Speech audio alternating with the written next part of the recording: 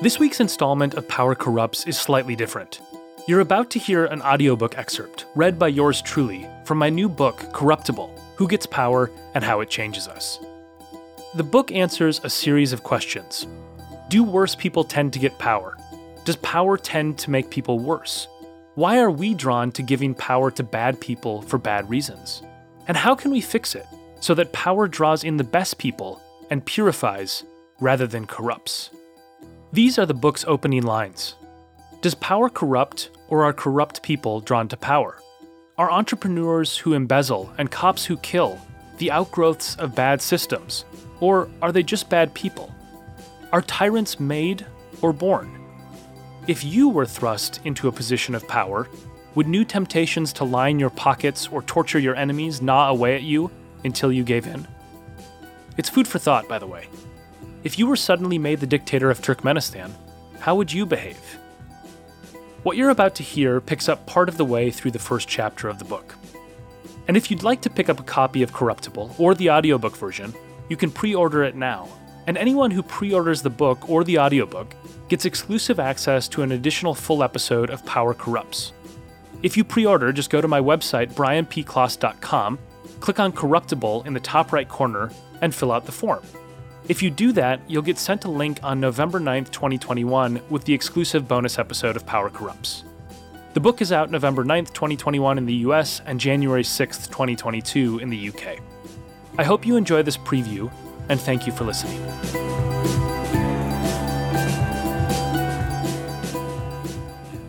Everyone has heard the famous aphorism, power corrupts, absolute power corrupts absolutely. It's widely believed. But is it true? A few years ago, I was in Madagascar, a sprawling red-earthed island off the coast of Africa. Everybody knows Madagascar for its lovable ring-tailed lemurs, but it's home to an equally interesting species, corrupt politicians. The island is largely governed by crooks who cash in as they rule over 30 million of the poorest people on the planet. Buy a latte and a muffin, and you've just spent a week's wages for the average person in Madagascar. To make matters worse, the rich often prey on the poor. And I was there to meet one of the richest men in Madagascar, the island's yogurt kingpin, Mark Ravalomanana. Ravalomanana grew up destitute. At the age of 5, to help his family survive, he'd load up baskets with watercress and peddle them to passengers on a dilapidated train that passed by his school. One day, he caught an unexpected break. A neighbor gave him a bicycle. Young Mark started cycling to nearby farms to ask for excess milk, which he'd turn into homemade yogurt.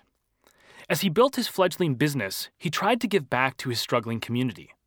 When he wasn't volunteering at the local church or singing in its choir, he hawked the yogurt off the back of that rickety bicycle, growing his business pot by pot and year by year.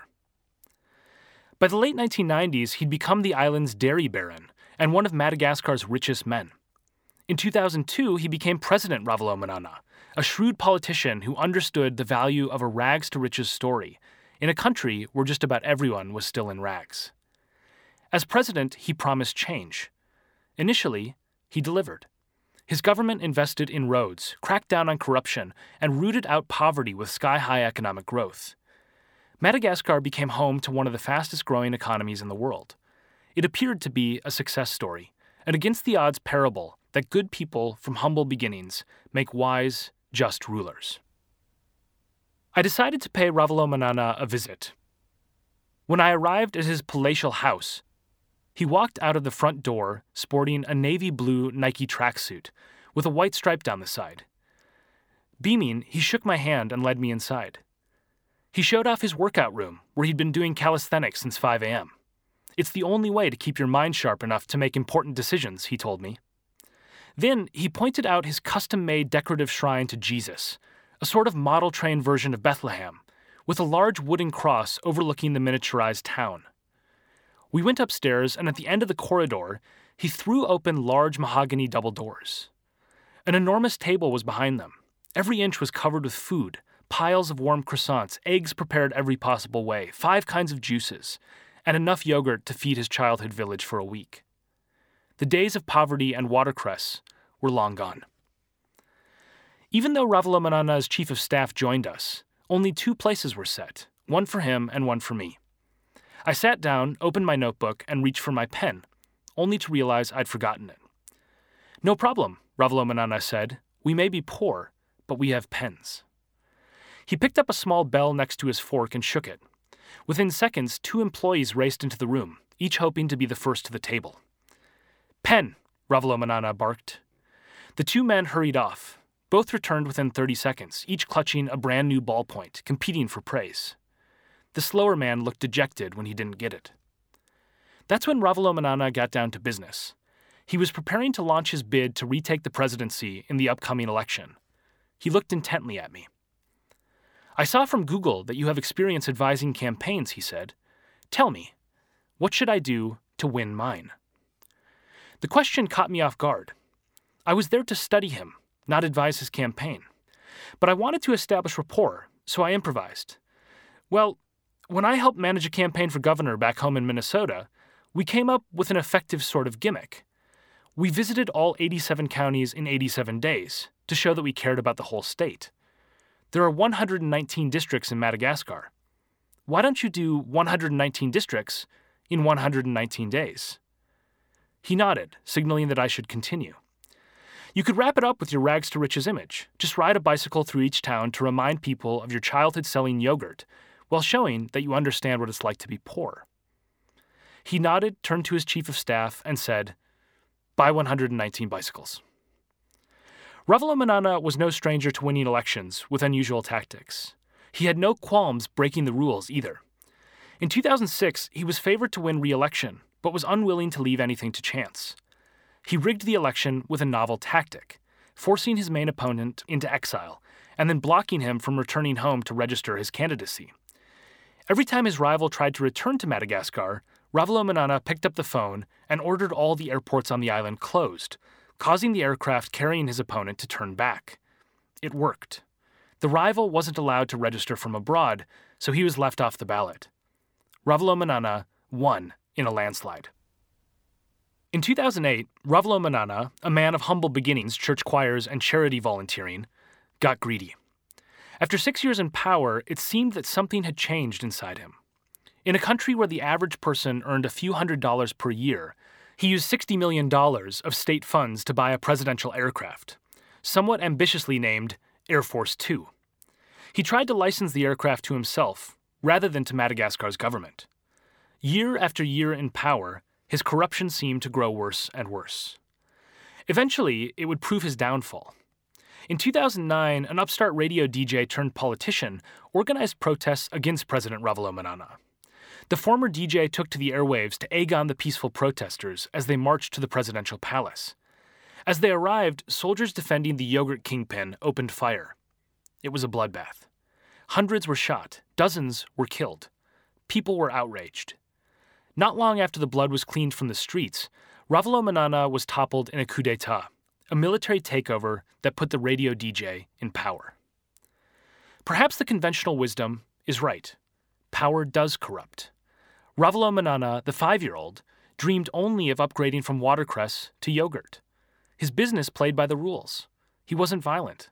He helped others, not himself. Taking control of the island, it seems, somehow altered him. It made him worse. But perhaps it wasn't Ravalomanana's fault. In the end, the DJ president may have become more corrupt than the dairy baron that he replaced. Maybe if you or I were suddenly made the president of a notoriously corrupt island, we would become corrupt ourselves. It would just be a matter of time. Sometimes, though, the conventional wisdom has got it all wrong. What if power doesn't make us better or worse? What if power just attracts certain kinds of people, and those people are precisely the ones who shouldn't be in charge? Maybe those who most want power are least suited to hold it. Perhaps those who crave power are corruptible. If you've ever read a pop psychology book or watched a documentary about prisons, odds are pretty high that you've heard of a notorious study that seemed to suggest that power does indeed corrupt. There's just one problem. Everything you think you know about that study is wrong. Late in the summer of 1971, Philip Zimbardo, a researcher at Stanford University, built a fake jail in the basement of the psychology department. He recruited 18 college students as participants in a quasi-scientific experiment aimed at determining whether social roles can transform the behavior of normal people beyond recognition. The hypothesis was simple. Human behavior is surprisingly chameleon-like. We match the role we have, or the uniform that we wear. To test whether that was true, Zimbardo randomly assigned 9 of the volunteer participants to be guards. The other 9 became prisoners. For $15 per day for 2 weeks, they were to live out an all-too-real criminal justice role-play. What happened next is now infamous. The guards almost immediately began abusing the prisoners. They attacked them with fire extinguishers. They took away their mattresses and forced them to sleep on the concrete floor. They stripped their peers naked just to show who was boss.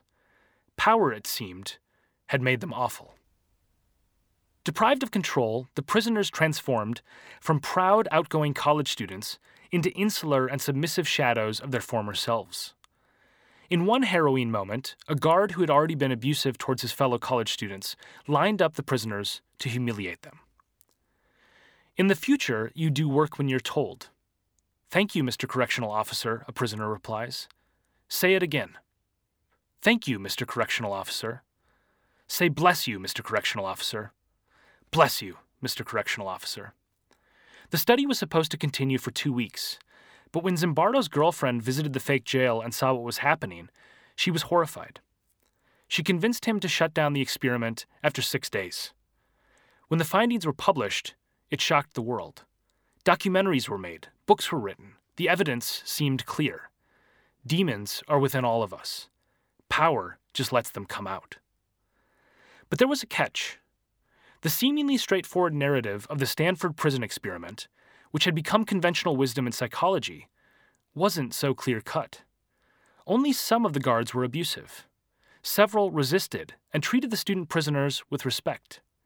So even if power does corrupt, are some people more immune than others? Plus, a few prisoners and guards now say that they were just putting on a performance. They believed the researchers wanted to see a show, so they gave them one. A recently unearthed audio recording of the experiment's preliminary phase has raised questions about whether the participants were coached to be harsh toward prisoners, rather than spontaneously becoming nasty. So the picture is a bit murkier than we were led to believe. But even with those caveats, the experiment is harrowing. Ordinary people, if put in the right conditions, can become cruel and depraved. Are we just all sadists waiting to be unmasked once we get control over others? The answer, thankfully, is probably not. Zimbardo's conclusions didn't take into account a crucial aspect of the study: how the participants were recruited. To find prisoners and guards, researchers placed this ad in the local newspaper. Male college students needed for a psychological study of prison life, $15 per day for 1 to 2 weeks beginning August 14th. For further information and applications, contact. In 2007, researchers at Western Kentucky University noticed a small, seemingly insignificant detail about that ad. It made them wonder whether it had inadvertently skewed the study. To find out, they replicated that ad, only changing $15 to $70 to adjust for inflation since the 1970s. Every other word in the updated ad was identical. Then they created a new ad. It was the same in every way, with one key difference. It replaced the line, "for a psychological study of prison life," with the phrase, "for a psychological study." In some college towns, they placed the prison life advertisement. In others, they placed the psychological study ad. The idea was to have one group that volunteered for a prison experiment and another group that volunteered for a generic psychology study. Would there be any difference between the people who responded? Once the recruitment period closed, the researchers invited the prospective participants in for psychological screening and a thorough personality evaluation. What they found was extraordinary. Those who responded to the prison experiment advertisement scored significantly higher on measures of aggressiveness, authoritarianism, Machiavellianism, narcissism, and social dominance, and significantly lower on dispositional empathy and altruism compared to the generic study. Just by including the word prison in the advertisement, they ended up with a disproportionately sadistic batch of students. That finding could invert the conclusions of the Stanford Prison Experiment in ways that fundamentally transform our understanding of power. Instead of demonstrating that ordinary people thrust into power can become sadistic, it may demonstrate that sadistic people seek out power. Maybe we've had it backward. Maybe power is just a magnet for bad people, rather than a force that turns good people bad. In that formulation, power doesn't corrupt. It attracts. But there's still another mystery. Even if people ill-suited to power are drawn to it, why do they seem to attain it so easily? After all, in modern societies, a significant amount of control isn't taken, but given. CEOs don't engage in gladiator-style combat with mid-level managers to reach the corner office. Craven and corrupt politicians, at least in democracies, need to get ordinary people to support them to take charge. The recent revelations about the Stanford Prison Experiment raise the possibility that bad people are drawn to power. But what if we, as humans, are also somehow drawn to giving power to the wrong people for the wrong reasons? In 2008, researchers in Switzerland conducted an experiment to test that hypothesis. They recruited 681 local children, all between the ages of 5 and 13. The kids were asked to play a computer simulation in which they had to make decisions about a ship that was about to embark on a voyage. Each child had to select a captain for their digital ship based on two faces that appeared on screen. No other information was given. This was designed to force the children to decide. Who looks like a good captain to you? Who appears as if he or she would make an effective leader of your imaginary ship? What the kids didn't know was that the two possible captains weren't a random assortment of people. Instead, they were politicians who had competed in recent French parliamentary elections. The pairs of faces were randomly assigned to the children, but each pair they saw contained the winner of an election and the runner-up. The results of the study were astonishing. 71% of the time, the children picked as their captain the candidate who'd won the election. When the researchers ran the same experiment with adults, the researchers were astonished to see nearly identical results. The findings were remarkable on two fronts. First, even children can accurately identify election winners based on faces alone, highlighting how superficial our assessments of leadership can be. Second, children and adults don't have radically dissimilar cognitive processing in picking people to be in charge. It gave fresh meaning to the phrase, taking someone at face value. As further evidence that our powers of leadership selection are flawed, several other studies have shown that those who are more aggressive or rude in group discussions are perceived as being more powerful and leader-like than those who are more cooperative or meek. Yes, this is already getting complicated. Power might corrupt good people, but it also might attract bad people, and maybe we, as humans, are somehow drawn to bad leaders for bad reasons. Unfortunately, the complexity is just beginning. There's another wrinkle to consider. What if people in power do bad things not because they're a bad person to begin with, and not because they turn bad after taking power, but because they're stuck in a bad system? That idea makes a lot of sense. After all, playing by the rules might get you promoted in Norway, while it guarantees that you'll never attain power in Uzbekistan. That helps explain why some people in positions of authority are genuinely wonderful, out to help others rather than helping themselves. The allure of power and the effects of being in charge may therefore depend on the context. Thankfully, contexts and systems can be changed. That provides a bit of good news. Perhaps we're not doomed to a world in which abusive Cornelius-style leadership is inevitable. Perhaps we can fix it. One study conducted in Bangalore, India, provides some evidence for that optimistic view. The researchers wanted to see what kinds of people were drawn toward government careers in a place where the public sector is known for graft and bribery. India's civil service provided a good testing ground, as it's infamous for rampant corruption.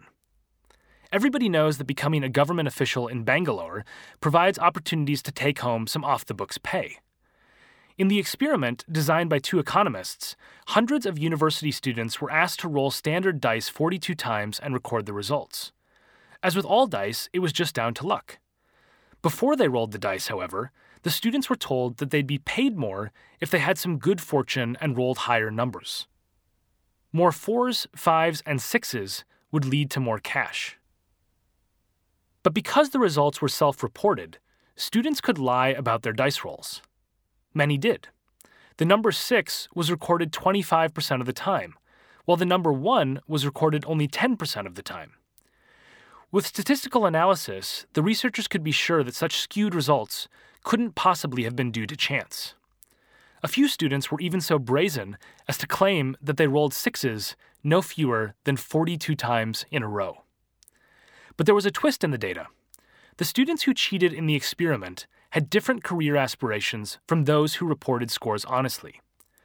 Those who self-reported bogus high scores were much more likely than the average student to say that they aspired to join India's corrupt civil service.